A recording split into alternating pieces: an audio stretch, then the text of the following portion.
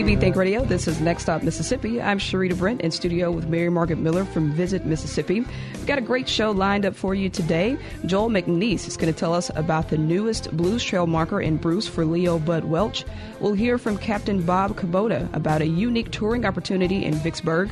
Glenn Musgrove tells us about Friday Night Live in Meridian, and we'll hear the story of downtown Carla Brown in Natchez. As always, you can give us a call and tell us about any local events going on in your area. The number is 877-MPB-RING. That's 877-672-7464. Follow the conversation on Twitter. Search the hashtag NextStopMS. It's Next Stop Mississippi, and it's coming up after the news on MPB Think Radio.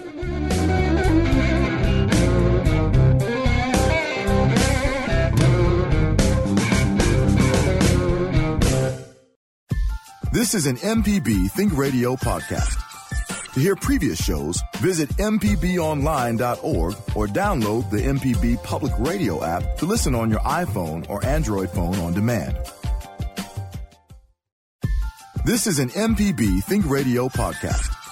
To hear previous shows, visit mpbonline.org or download the MPB Public Radio app to listen on your iPhone or Android phone on demand.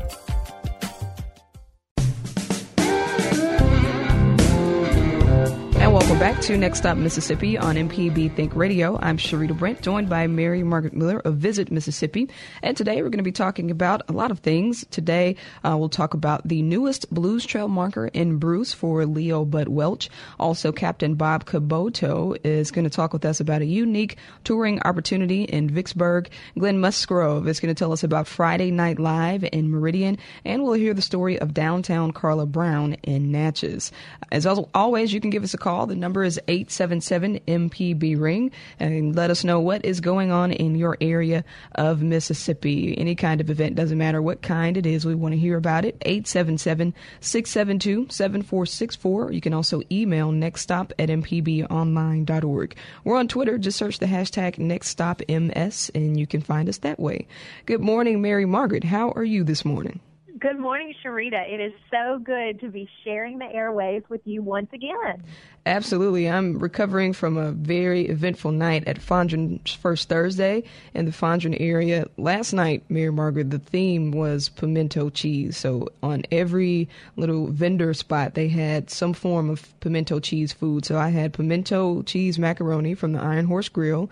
Ooh. I had a pimento cheese slider from Parlor Market. It had barbecue bacon on it. What else did I have? Oh, I had a pimento cheese meatball, and this restaurant, I cannot remember, which is so horrible, but it was really good.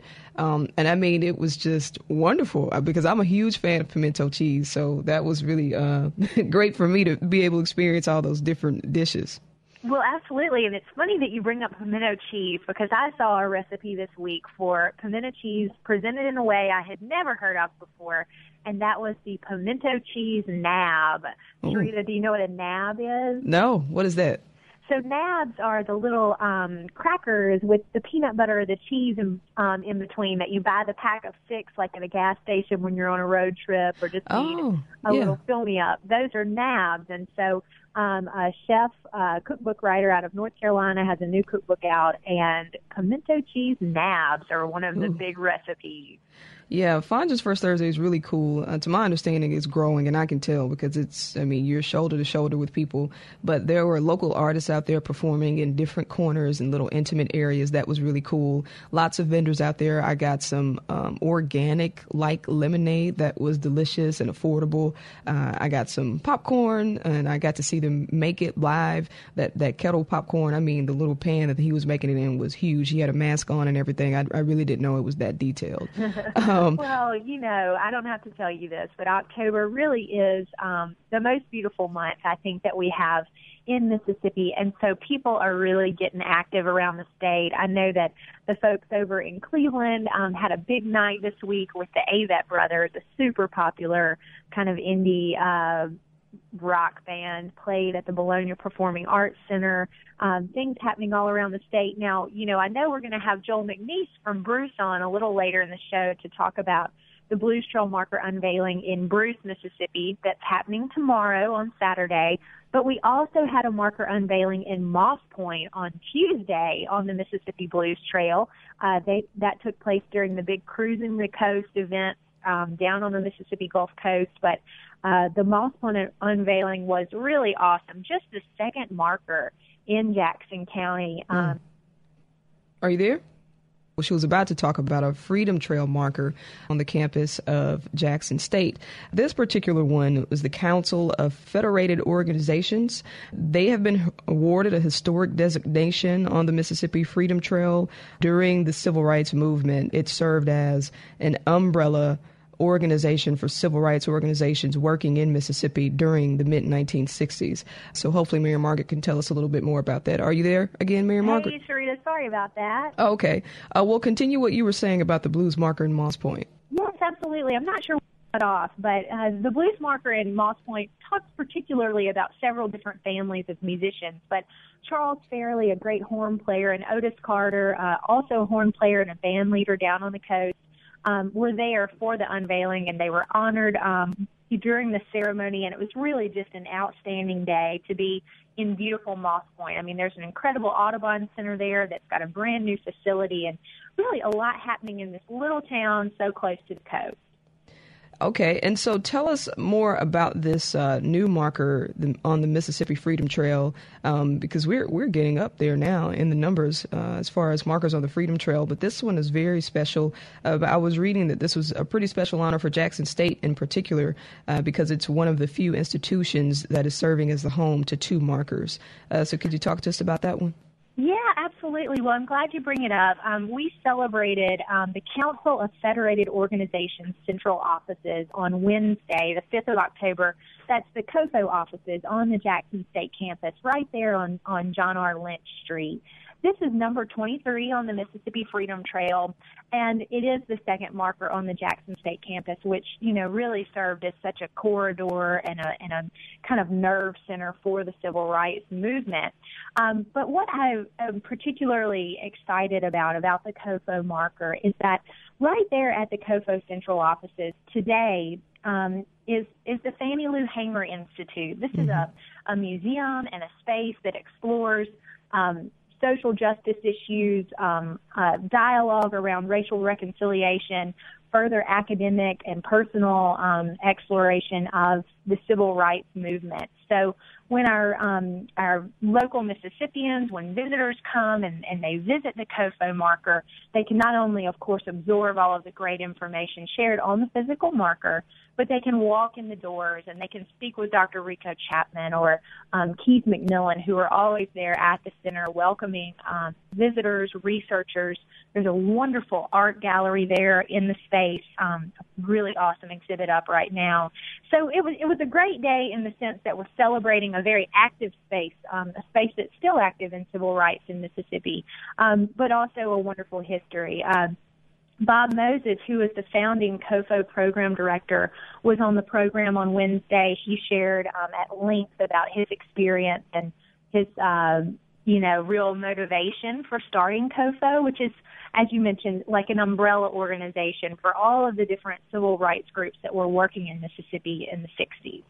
Yeah, and I'm really glad that they put a lot of work into trying to preserve the building, because I read that they renovated the interior and the exterior, so they were really serious about acknowledging it as a treasure and making sure that it stayed open and its history is preserved. Oh, absolutely. And it's just, it's such an active space. The first time I went over to COFO to meet with the folks over there and talk about this marker, there was a group of freshman JSU students touring the space and kind of learning about Bob Moses and Fannie Lou Hamer and Aaron Henry and Medgar Evers. And it was just really great to see the space so active. And, of course, to hear reflections from Bob Moses and Dr. Leslie Burrell McLemore, who is the chair of our Freedom Trail Task Force, but was also active and present during those days in the 60s on the JSU campus. And so we're just really pleased to add this number 23 to the trail of 33. And, we hope folks will get out and really explore this project that is growing not only in the sense of additional markers, but in the sense of interest. I had 3 travel writers in Mississippi over the past month who were here specifically to explore the civil rights story in Mississippi, and I'm proud of the infrastructure that we're building with this program. Yeah, and we're going to take a break in just a second, but I wanted to ask, to wrap up, Mayor Margaret, about the impact of trails in general. When you think about the Blues Trail, the Freedom Trail, I think we have a tamale trail, we have a seafood trail. What kind of impact do these trails have on the particular areas of which they're in? Well, it's funny that you mentioned that. Dr. McLemore, in his remarks on Wednesday, talked about the little town of Lambert, and the biggest thing in Lambert is their Blues Trail marker. And similarly, when we were in Myersville just a few weeks ago celebrating Unita Blackwell, arguably the biggest thing in Myersville right now is our Freedom Trail markers. So we know that these markers are a great point of civic pride and of community culture.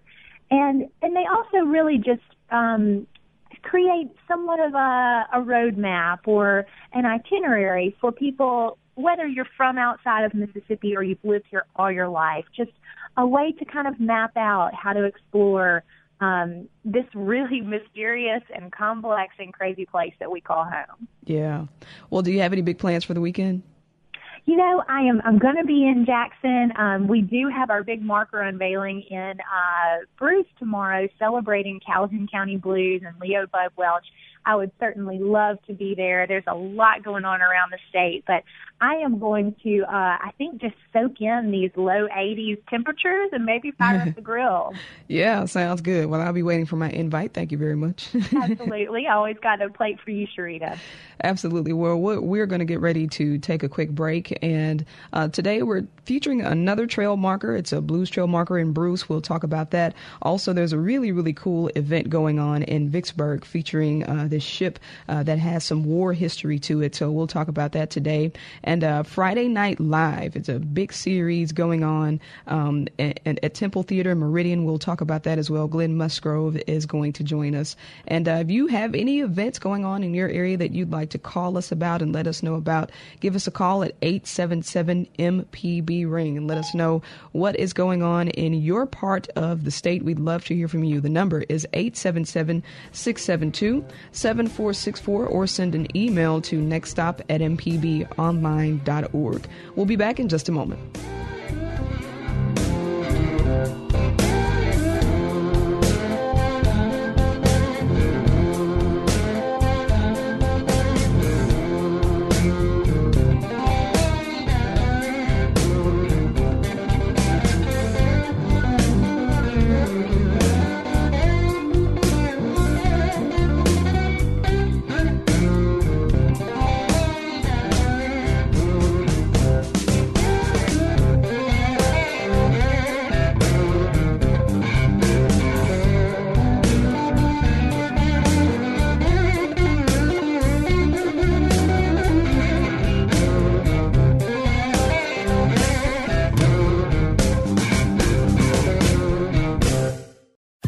This is an MPB Think Radio podcast. To hear previous shows, visit mpbonline.org or download the MPB Public Radio app to listen on your iPhone or Android phone on demand.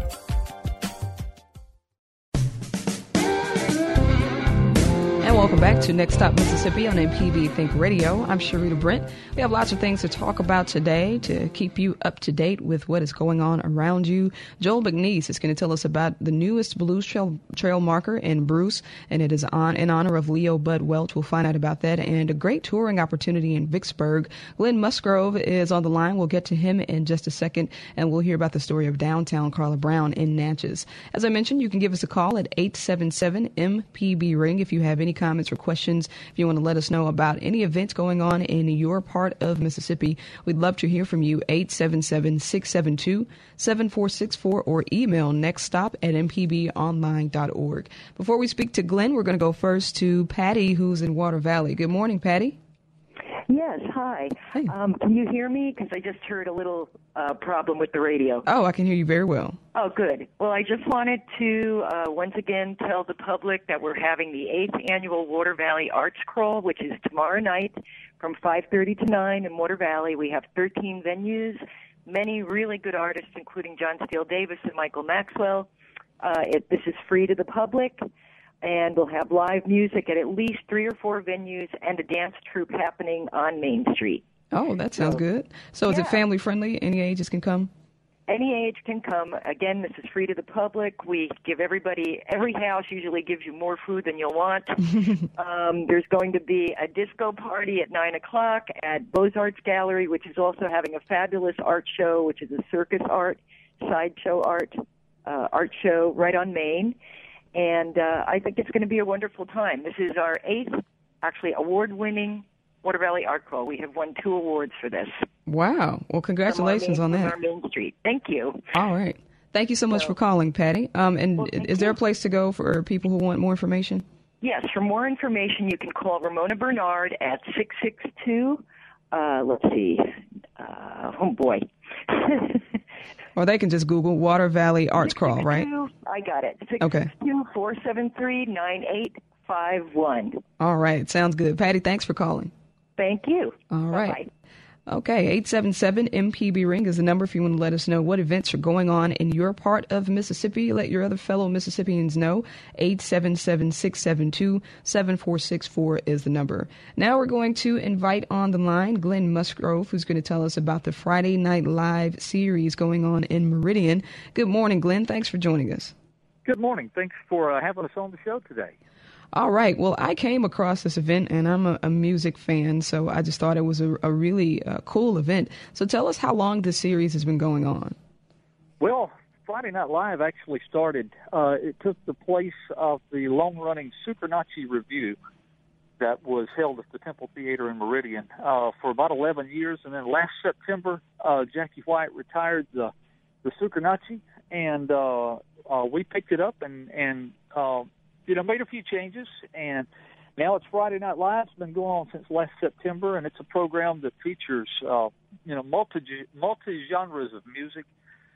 You may hear anything from classic country to pop to blues to just whatever, bluegrass. I mean, it's all over the spectrum, basically to showcase the talent that we have in Mississippi.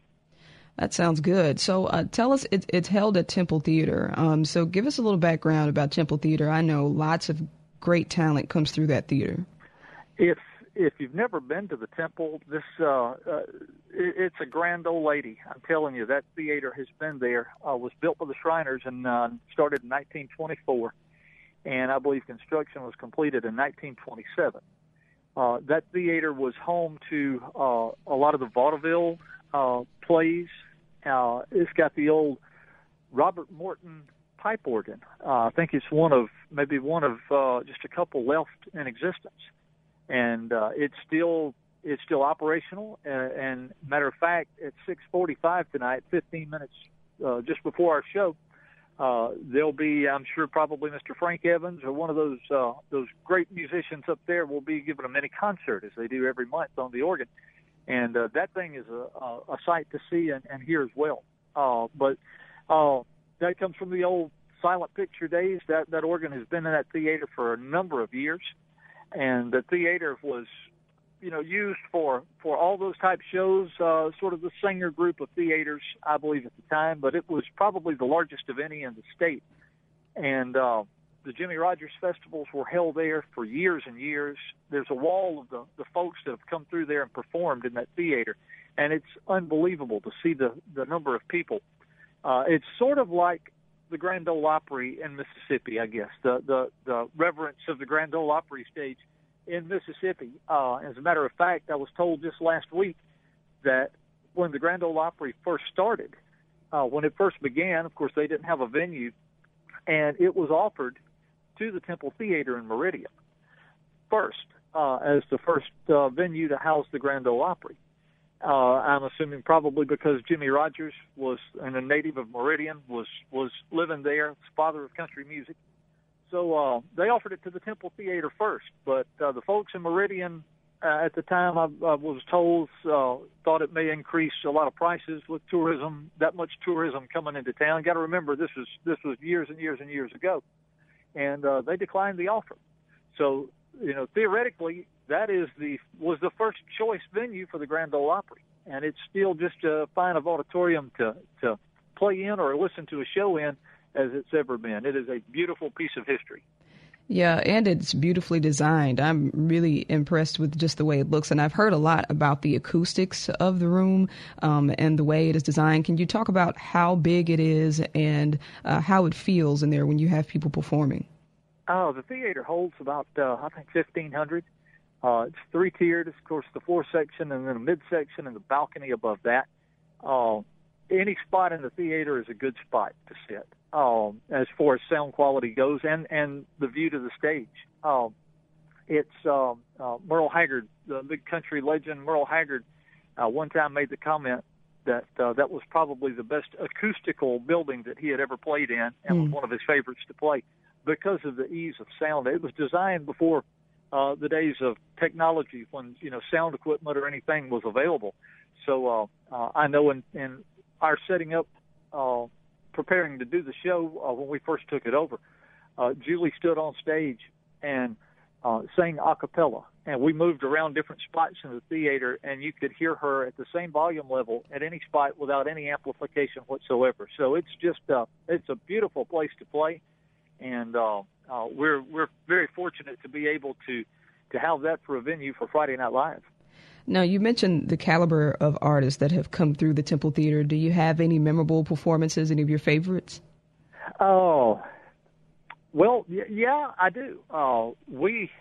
First country concert, I guess, that I ever attended, other than a fairgrounds concert or whatever, was back in 1988. It was in the Temple Theater in Meridian, and it was Mel Tillis. It was an awesome show up there. And as a matter of fact, he debuted a song. It was his last charted hit called "You'll Come Back, You Always Do." And ironically, we are performing Davis County, who is the host group whom I play with for Friday Night Live. We are performing that song tonight back on that stage again some 30-something, almost 30-something years later, Wow. So you're a musician? Well, I'm self-proclaimed, but yes, ma'am, I'm a guitar player with the Davis County Band. Okay, sounds good. So remind us once again who's playing tonight.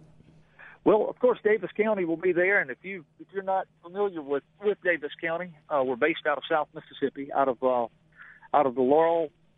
Well, stretches from Waynesboro to Laurel on into Covington County to Mount Olive. All of our folks are from 3 different counties, but we just and there's a lot of history behind that name of Davis County, but it goes back to the 1800s, and that name, there was actually, Jones County was actually once named Davis County. And there's a map that we have been presented by I believe the Sons of Confederate Veterans gave us that map where they showed that Davis County on the map where Jones County is now.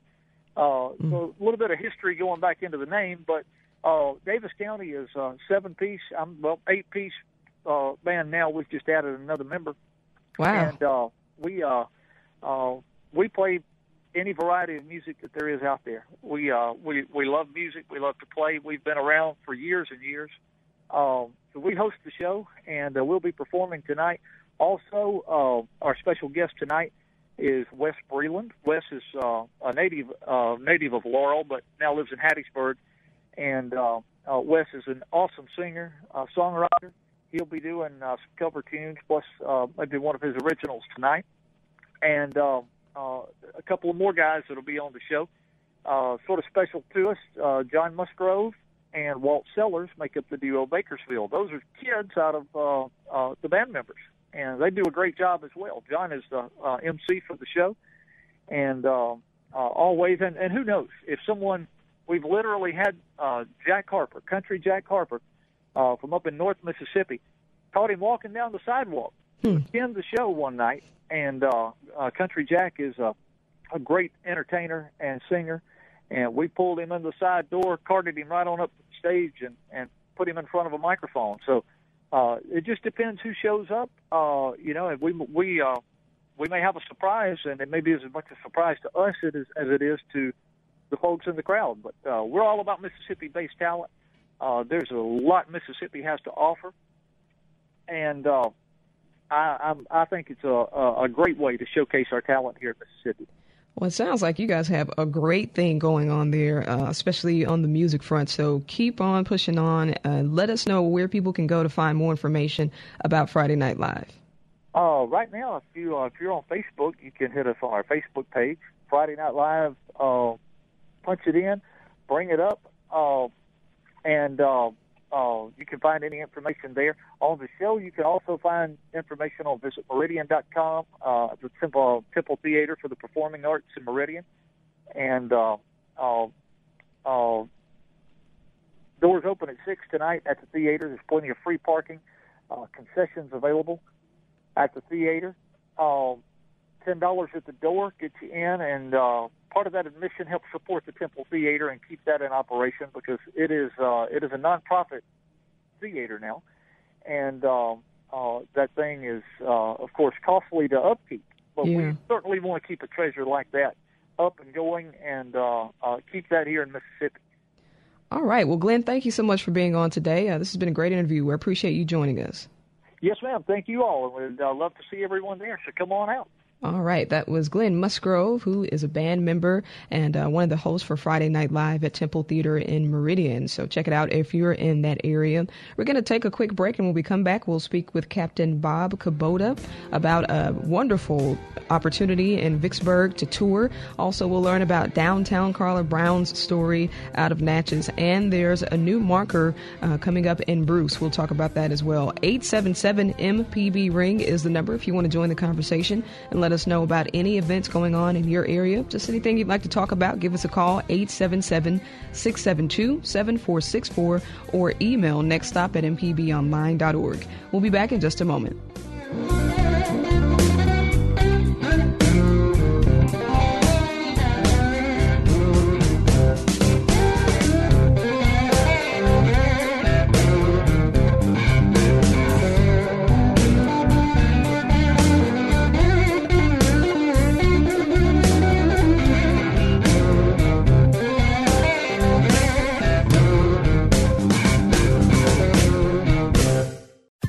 This is an MPB Think Radio podcast. To hear previous shows, visit mpbonline.org or download the MPB Public Radio app to listen on your iPhone or Android phone on demand.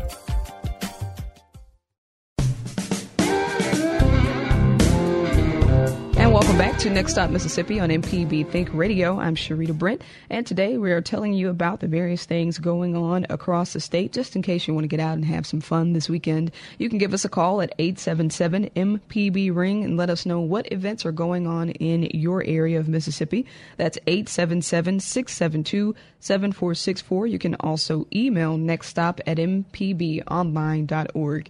In just a moment, we're going to talk with you about a great opportunity in Vicksburg to tour a historic ship. But first, we're going to go to Martha, who's in Pontotoc. Good morning, Martha. What do you have for us?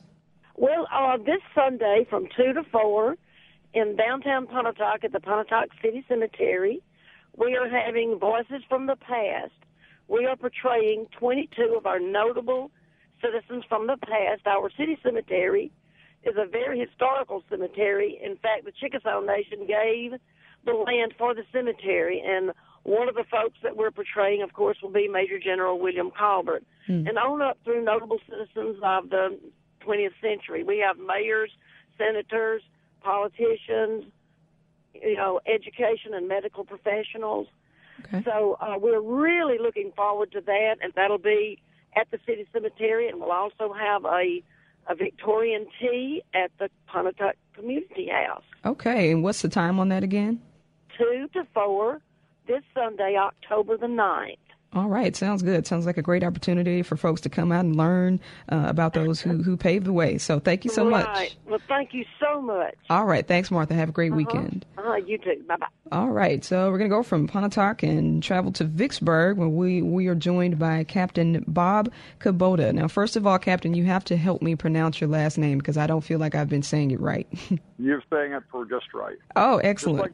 Just like the tractor company. Oh, okay. Excellent. Well, I'm really excited to hear about this landing ship that's going to be on display in Vicksburg. There are going to be some tours about it, and folks are going to learn about it. So this is the USS 325 World War II landing ship. So tell us what that means.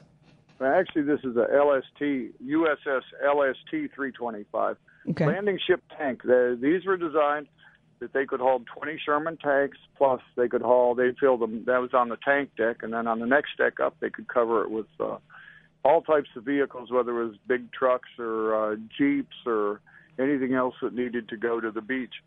So prior to these, there was really no way to get tanks or heavy equipment on the beach very rapidly. We kind of destroyed the harbors. We didn't want the enemy using them, and then when they evacuated, of course, they would destroy anything that we had not already destroyed. So it took several months to get the harbors back open, and prior to this time, all the ships pretty much had to have a nice dock. You would come in and tie up and then take a crane and set all the tanks and the trucks and stuff up. With these, they actually have a bow ramp, and these would drive right into the beach, and they throw the bow ramp down, and the tanks could drive off very quickly. So they could get armor to fight the enemy tanks very quickly on the beach. So how old is this ship? This was built in 1942. Now, I read that it was at some point in the service of the Greek Navy. A little bit about the history of this ship. It was built in 42, and it served in North Africa, and then it served in the invasion of Sicily, and then served again in the. Then after that campaign, they moved up to Salerno, which is on the west coast of Italy, and after they was released from there, they went up and practiced in England, practiced and got ready for the D-Day invasion, and then they landed at D-Day. And then they made a total of 43 more trips back and forth from England to all the various ports in France, delivering equipment to the beaches and taking anything back that needed to go back, including wounded soldiers or enemy POWs. After the war, it was decommissioned and mothballed. And then at the beginning of the Cold War, if you're familiar with what they used to call the DEW line, the Distant Early Warning Line, that's when the Russians developed the ICBM missiles and the nuclear weapons. There was no way to see them coming, because the short way to launch a missile is, of course, over the North Pole, and no way to see them coming. So they brought this ship back out of service, recommissioned it, and they put it in service. Instead of carrying tanks, it was carrying construction equipment, and this, again, was in the North Atlantic. But they built these radar sites all the way from the tip of the Aleutians all across Alaska, Canada, Greenland, and Iceland. So instead of having tanks, they would simply load construction equipment on, because this was the ideal type of ship. They could drive it right up on the beach, drive the construction equipment off. You didn't have to have a prepared harbor, and they could build their radar base. So it spent several years doing that. And it did not fight in Korea, because during Korea it was building radar bases in the North Atlantic. Then after that, it was re-decommissioned. In 1966, it was given to the Greeks as part of the military aid. The Greeks ran it from 66 until 1999, and they got ready to scrap it out. They were scrapping, and they had a whole series of LSTs, not just this one. And when they were scrapping them out, apparently there was a clause in the aid when we gave it to them, so they had to offer it back to the United States. And the United States was taking none of them back because they were very old ships. At the same time, there was the LST sailors were realizing that there was no monument to the LST sailors. They built 1,051 of these. That's more ships than they built of any other type of ship in World War II. Wow. And yet, as I'm sure your listeners all know, there are many aircraft carriers, battleships, cruisers, destroyers all around the country that serve as monuments to the people that sailed them. There were no LSTs, and they realized that they were disappearing fast. So a bunch of the veterans groups got together, and they started looking for an LST. And I do not remember the number. They found one in Greece, and they petitioned. They had some action. They had, I believe it was 3 congressmen who sponsored a bill that said we would take this ship, the United States would take this ship back from Greece, and then they would turn it around and they would donate it to the LST Memorial Association. Well, I'm sure that this is a lot of what the people are going to learn on this tour, just a really rich and interesting history. So the tour is October 7th through the 11th. So has the tour already started today? Yes, we've had quite a few visitors on here already today. Okay, so what's the process of signing up for a tour? There is no process of signing up. All you have to do is show up. If I can look out right now, there is no line. You can come right onto the ship. And I believe the admission is $10 for an adult and $5 for a child. And you can walk right on. You walk yourself right through those entrances, through the bow doors that I described where they drove the tanks on and off through. You come through there, you look at the tank deck, and then you take a tour through the whole ship, pretty much self-guided. There are roughly 50 crew members here, and they will answer any questions you have. Wow, sounds good. Pretty much how the ship operated. All right, that sounds really good.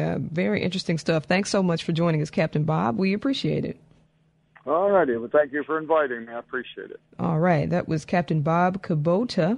He was talking about the landing ship. You can see it in Vicksburg. You just have to look up the USS LST 325 World War II landing ship, and you get to go on that tour. Well, Bruce, Mississippi is the latest to receive a Blues Trail marker. It's to honor Leo Bud Welch, and we spoke with Joel McNeese about the marker earlier. I started by asking Joel about the importance of the marker to the area, and this is Next Stop Mississippi on MPB Think Radio. The marker for us here in Calhoun County really is a celebration of all of our music heritage here. It really got initiated by Leo Bud Welch, our local bluesman who has been an international success here at a late stage in life. He's 84 years old and still touring the world. Now, is it true that his career got started just a couple of years ago?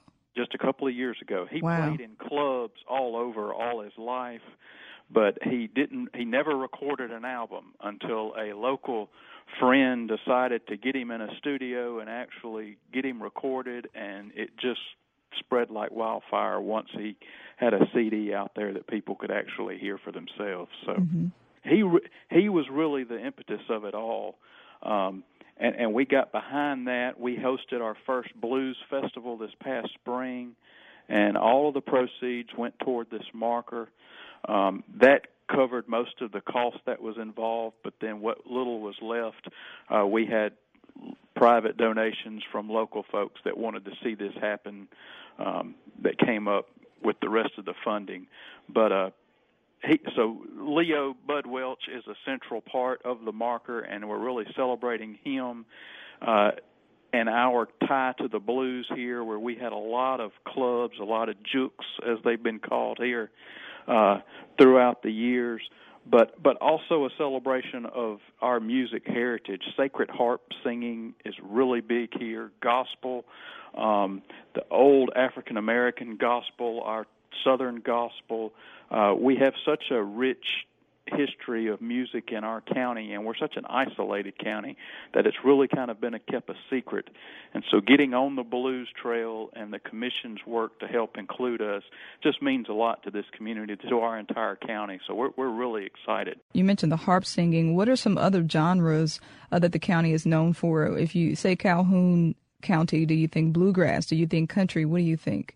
You really get a good mixture of it all. That's why we are so excited about this marker, because we are so diverse in our music.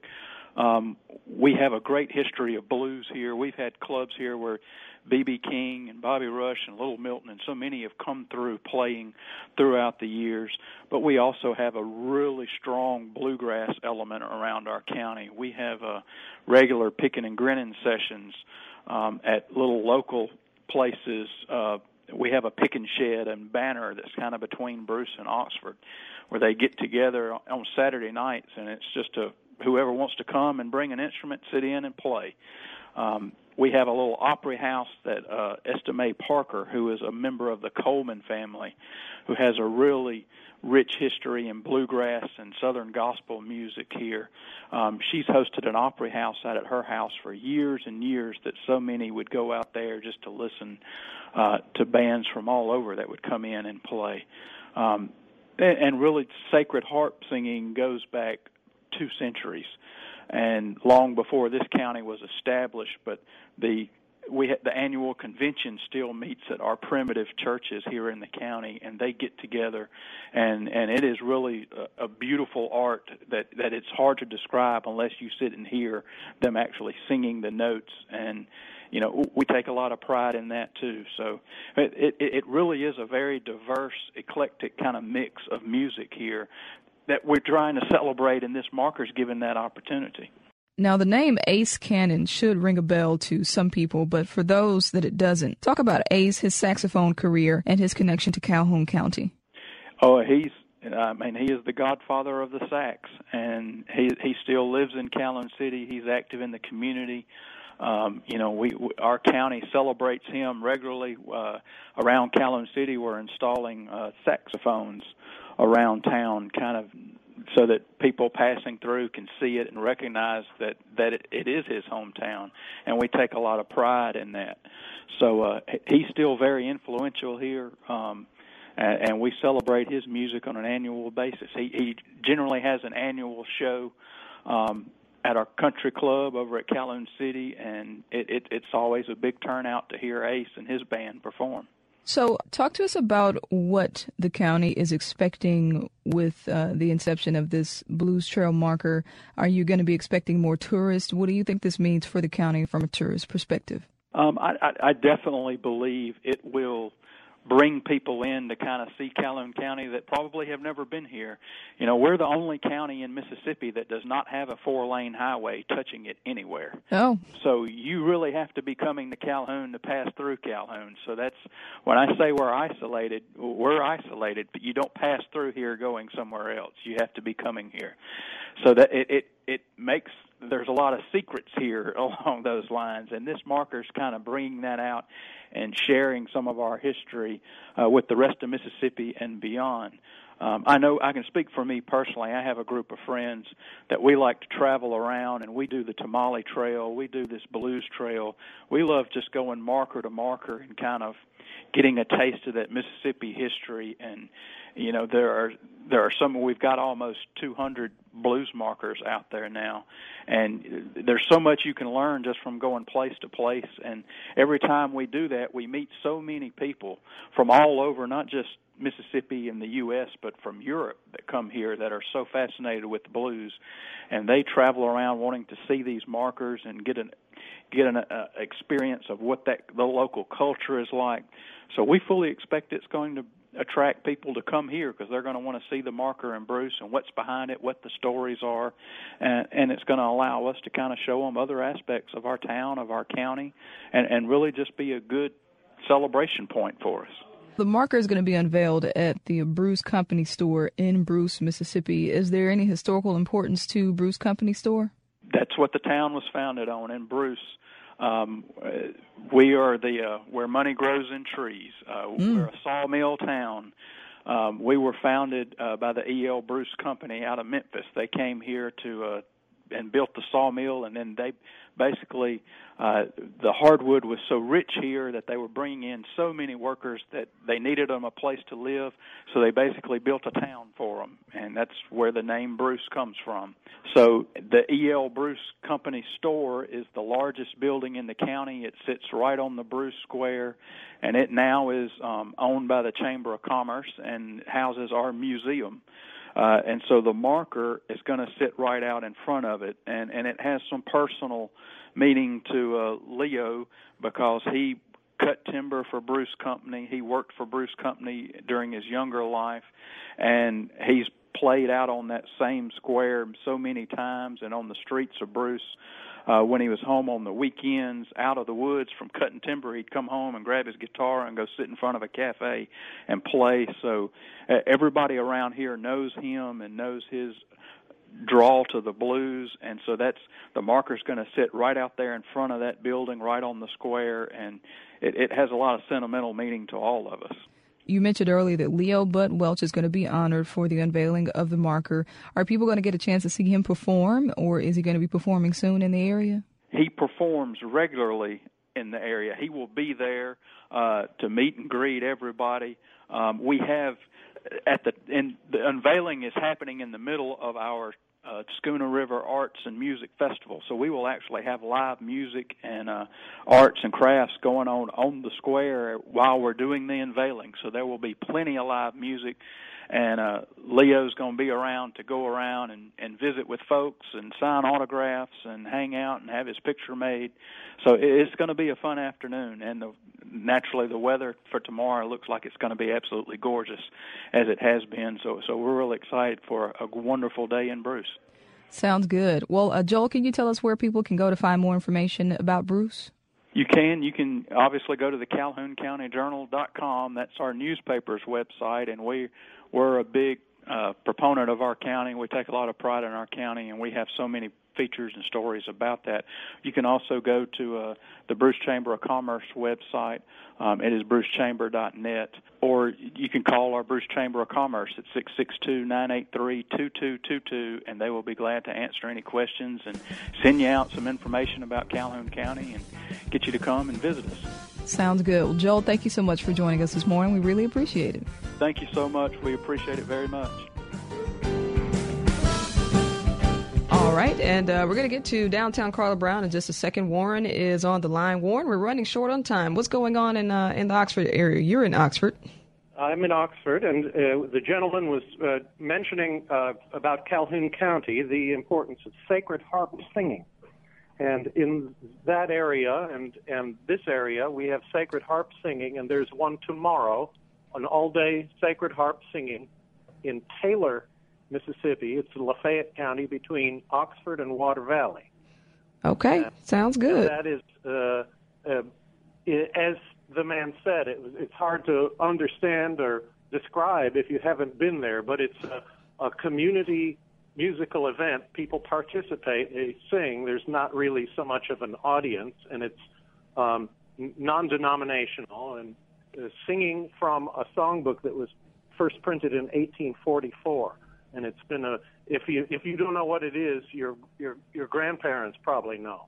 All right, Warren, thank you so much. I appreciate it. The Sacred Heart event in Taylor, Mississippi. All right, we move now to downtown Carla Brown out of Natchez, and we're going to hear about her story. We have a few minutes here. Carla, good morning. Thanks for joining us. Good morning. Thank you. All right, so tell us your story. You started off as an 18-wheeler driver, and somewhat you came from Alaska to Natchez. How did you get to Natchez? Well, I had been here before, actually. About 15 years ago, I walked across America, and that's how I discovered Natchez. I literally walked into town and walked out of town. Well, then I continued on and finished my walk up in D.C., and there were a few months there where I was just kind of wandering in the wilderness. I didn't know what to do with myself after that, and some people that I'd met in Natchez, they said, well, come down here, we'll put you to work. So that was kind of my introduction. I got down here to Natchez. The very next thing that happened was Katrina came blowing in, and that was my first impression of Natchez, Mississippi. So just to get an understanding of what you do, you operate a shuttle service, but you also offer tours for people coming into Natchez and if they want to go outside of Natchez, right? Yes, that's correct. I do shuttle service. I do airport runs. In fact, tomorrow I'm going to be taking some bicyclists up to Nashville. Wow. And, yeah, they ride the Trace all the time. They ride up and down the Trace, the Natchez Trace Parkway. So tomorrow I'm taking some bicyclists up to Nashville so they can turn around and ride back down. Wow. Now, we spoke earlier this week, and you said that you were going to be hosting some ghost tours. Now, tell us what happens on a ghost tour, and what are you telling folks on this tour? Well, we start the ghost tour. We start about 30 minutes before sunset because the first place we go out to is a cemetery, and the cemetery closes at dark. So we start just before dark, but most of it is driving around. We do get out in a few places. Probably the most exciting place is that we go inside the old county jail where people used to be hanged. And it seems like every now and then we can get some activity going on in there. So about how many tours do you do a day? Well, usually I do 2 or 3 a day. I have like just a drive-around tour. If you don't want to really get out in places, I'll drive you around for a couple hours and talk about the history and point out the buildings. The ghost tour is probably the most popular one. I also do a food tour where I take you to 5 different restaurants, and we have a little snippet of food to sample, and I also do a Greg Iles book tour. You know, that's really a popular one too. Greg Iles, he's a local author here in town, and quite a few of his books take place here in town. So I have a Greg Iles tour where I'll drive you around and point out 35 different places that he mentions here in town. Wow, sounds good. So when people get to Natchez, how do they go about reaching you? Well, I am on the Visitor Center website, but my website is downtowncarlabrown.com. Downtown Carla Brown, I spell Carla with a K. And all my tours and everything is on there, too. Plus, if people just type in Ghost Tour, I usually pop right up for that, too. Okay, so you're the first priority. All right, so I see history tours, the Ghost Tour, the Greg Iles book tour, Drive Around Natchez tour, Good Mood food tour. Sounds good. Sounds like you have a good thing running there. All right, yeah. Carla. Well, thank you so much for joining us. We appreciate it. And safe travels out there with the bicyclists heading up to Nashville. Thank you very much. It looks like beautiful weather. Nice time to go out for a drive and a bike ride. Absolutely. That was Downtown Carla Brown. She hosts tours, trips, and a shuttle service in Natchez, Mississippi. That's going to wrap us up here on Next Stop, Mississippi. Kevin Farrell was our board operator and producer for today. Our call screener, I believe, was Jay White. So stay tuned. Southern Remedy for Women is coming up next. Oh, and by the way, don't forget to download our podcast. If you have a podcast app, you can download it that way or go to mpbonline.org. All you have to do is search Next Stop, Mississippi, MPB to find it. Thanks for tuning in today, folks. Southern Remedy for Women is up next right here on MPB Think Radio.